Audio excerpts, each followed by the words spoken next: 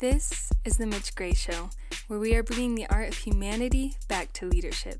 Subscribe to the Mitch Gray Show wherever you listen to podcasts. Also, subscribe to our YouTube channel, Mitch Gray Media, where you'll find each of our episodes and other resources that will equip, inspire, and empower you to lead well. And now, the Mitch Gray Show. What is up, brothers and sisters? Welcome to the Mitch Gray Show. Thanks again for joining. Make sure you subscribe anywhere you listen to podcasts. And today we are actually streaming live on Instagram as well. So if you're watching us on Instagram, welcome. If you're listening to us at a later date, also welcome. I am your host, Mitch Gray, author of How to Hire and Keep Great People. My new book is available now anywhere you purchase books. So make sure you go order your copy today, especially if you're in, especially if you're in any leadership position, human resources, management, a small business owner. This book, How to Hire and Keep Great People, will be such an inspiration to you, and we filled it with so many practical ideas and practices and things that you can put into motion today. Yes, there are things in that book that as soon as you order it, get it in the mail, first couple of pages, you'll be able to put some things into practice immediately. So go order your copy of How to Hire and Keep Great People. Okay, on today's episode, we are going to talk about culture. And actually, over the next few weeks, we're going to spend quite a bit of time talking about culture, how to design your culture. What does culture have to do with anything anyway? It's a big word that you hear a lot of people using now. And so over the next few weeks on the Mitch Gray Show, you're going to have some really insight on why culture matters, why you should take it seriously. And today we're going to begin with designing your culture with intention. So what does it look like to design your culture with purpose, intention, strategy? But today I want to touch on a few different things. I want to kind of give a foundation and lay some groundwork to the importance of culture in the workplace. So what's crazy is the tips I'm going to share with you today about culture in the workplace are actually apropos and applicable to culture everywhere. If you're a parent and I talked to someone earlier today and they're a new parent and they're kind of developing their family system for their specific family core. And it's like, yeah, they're kind of designing their culture as a family, right? If you're a school teacher, designing culture in your classroom. So all the things I teach you about culture in the platform of the workplace actually apply anywhere because we're all human, right? And we all have the same similar basic desires and needs. I always love to start the show off with a big question, normally of my guest. Since I'm solo today, here's the big thought, and then we're going to get to some big questions. The big thought is, if you are in a leadership position, your people know one thing for sure. They know one thing for sure, and here's that one thing. That is that culture matters. They may not say it that way. They may not say it in those specific terms and use those exact words, but your people know one thing for sure, and that is that culture matters because they're experiencing it every single day. They're experiencing it with you, with the leadership team, and with your customers. Your employees are experiencing culture every second of the day, so they know it matters. And they may never again come up to you and go, hey, we know culture matters, or they may never carry in a sign that says culture matters, but what they are telling you is a story that it does matter. You just have to learn to listen to what they're saying. And so if culture matters, then the question becomes, why aren't more businesses and organizations and business leaders being more intentional and strategic and purposeful in designing culture? If culture matters as much as we know it does, if it impacts as many people as we know it does, then why aren't more people being intentional about designing culture? And here's the answer. They just don't know. I mean, think about it for a second, right? If you don't know something, it's normally because you've never been presented that something or taught that something. And so if you're a leader, whether you're in a larger company or a small business owner, you don't learn how to design culture in school if you got a business degree. You don't normally learn how to design and implement positive strengths-based culture when you're moving up the ladder in the corporate chain. Like, no one has really a course until now. We've come out with our book. There's really not very many things that exist, if any, on how do you really design culture. And it has to be done with intention. And so if you don't know, then you just don't know. But here's my encouragement, and it's twofold. Number one, if you're beginning a business or you're considering starting a business or a company, then my suggestion always is designing your culture should be done before anything. It should be the core of your business plan. But again, that's the other problem, right? When you go get a business loan, they don't ask you for your culture design and plan and strategy. They want to know that you have enough assets, that you have enough capital, that maybe you have enough liquid cash and disposable money, so that if things go horribly wrong, the bank isn't out on everything. But I could argue that culture is the reason you can have all of those resources. There has to be some substance to it. And culture is the substance behind your purpose. Without culture, you really just have kind of an idea and a dream. You don't really have any purpose. And so designing culture with intention, if you're beginning a business, should be done before anything else. Who do you want to be? Why do you want to exist? Why do you want to bring this business and idea to life? Why do you want to create all of this? How do you want the people around you to function? How do you want to function? What's your larger purpose in the world? What good are you doing for humanity? Those are all the questions that you begin to ask when you start designing culture with intention. And now you can see why I always say, if you're beginning a business, you should start with culture, and that's the foundation of your business plan. And I can almost promise you, few, if any, are teaching that strategy, but I'm telling you, it is the most sustainable strategy that you could ever take. What if you already are working in a company? You have maybe little to zero control over how the culture was designed, if it even exists. You can start with really having small conversations. Start with meeting with your leadership team and kind of micro designing what you would like the culture to look like, what your leadership team would like it to look like.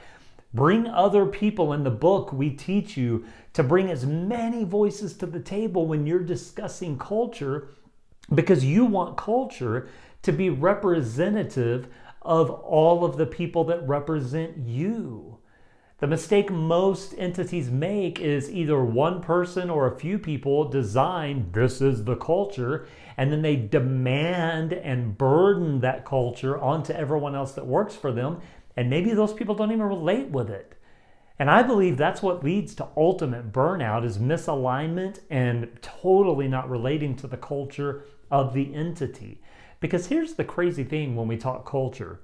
If I believe and buy into your culture, I'm going to learn and align myself with what I need to succeed. But if I don't buy into your culture, I could even have, quote, success and still not be satisfied. And so that's why culture is the most valuable asset that you have, or the most destructive, negative propensity of your entity. So culture has to be designed with intention. If you're starting a business, do it first. At least lay a general groundwork, and then you can evolve as time goes on. You should evolve. That's growth. If you're working for an entity where the culture already exists, then start on a very micro level, on a very small level, with your leadership team and with your employees, and set the tone of your culture as best you can with the control that you may have. And as people see that positivity start coming to life, they're going to take note. And then all of a sudden you'll gain some more influence in that larger entity to help create the change that's needed.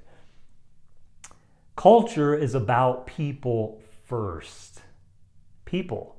Not beliefs, not rules, not policies, not regulations, not opinions. Culture is about people first. All of that other stuff, policies, beliefs, rules, regulations, all of that other noise, those are simply supports of the culture you build. And what should happen, I work a lot with people on designing policies for their entities, operational policies, and kind of how people are going to exist when it comes to tasks and decisions, etc. And what I always like to tell leaders is your culture dictates your policies and regulations, not the other way around. If you move it to the other way around, where your regulations and policies dictate your culture, no one's going to enjoy working there, right? Because you're always going to refer back to a policy. You're always going to refer back to a regulation. But if you put your culture first, and then your policies, regulations, beliefs, opinions, etc. on the back end, you know that your culture is going to be there sustaining everything else. It is the foundation. Your policies, beliefs, opinions, regulations can be pillars to what you're building, but they never come before culture. Never. Culture becomes the stories that people tell in 3 generations. Policies and regulations ebb and flow with how things change in the environment and in the ecosystem.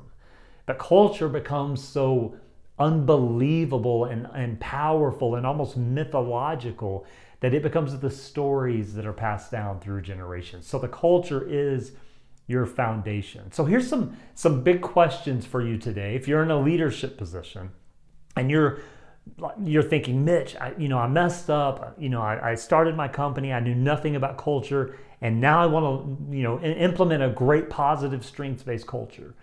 Or maybe you're listening to this and you work for a larger organization. You're like, oh my goodness, how in the world am I going to help implement a culture that I can believe in? I'm going to ask you some big questions, and your responses to those questions will actually lead you and get you on your way to implementing and designing culture with intention. So you ready? Here we go. Here's the big questions. The first one is, how do you design a culture that empowers your team?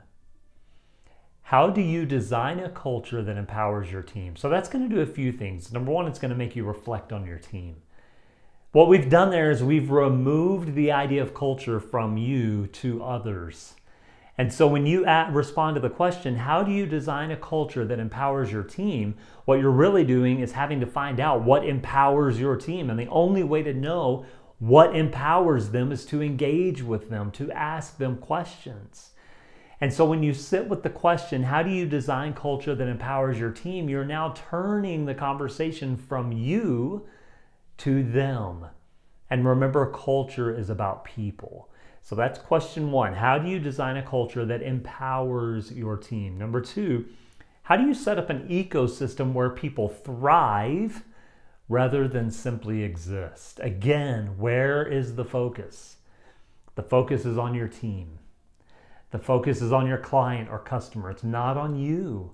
It's not on you.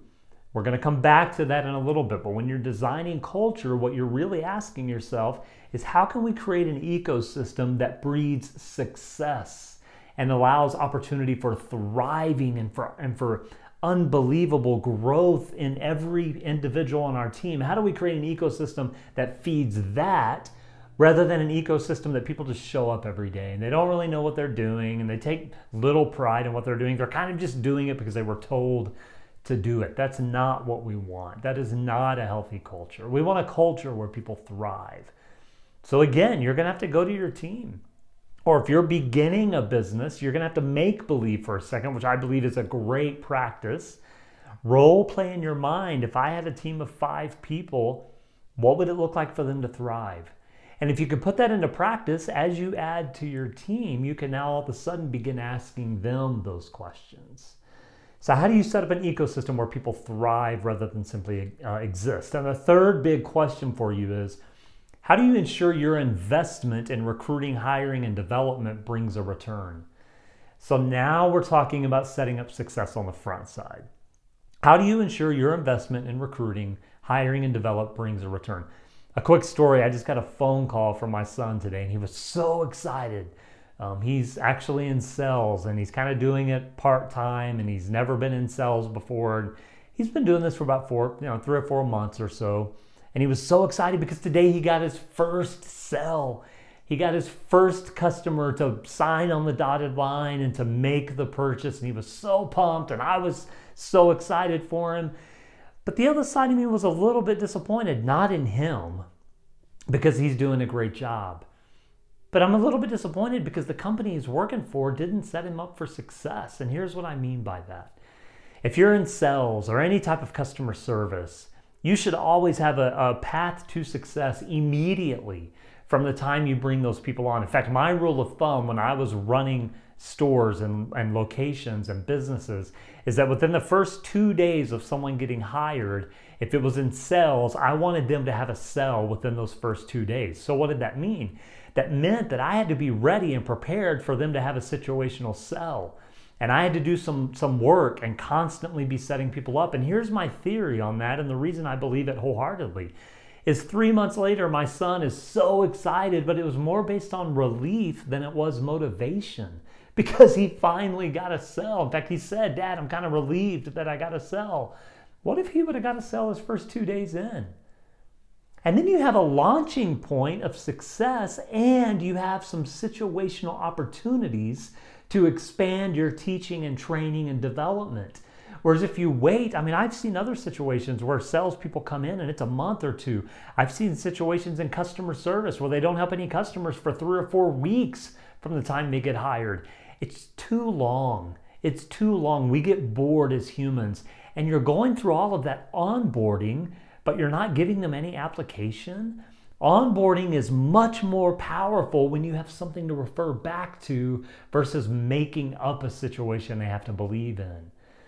So when we're talking about ensuring your investment in hiring, development, and recruiting, what we're really talking about is setting up systems for success immediately when they come on board.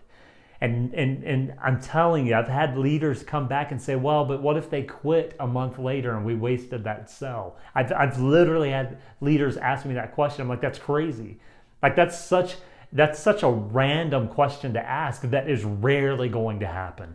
Because if you build success from day 1, day 2, day 3, and you bring back the onboarding and give it a practical packaging and a practical situation that they can now relate to, they're excited, they've made some money potentially, it's just a really cool thing that's happening.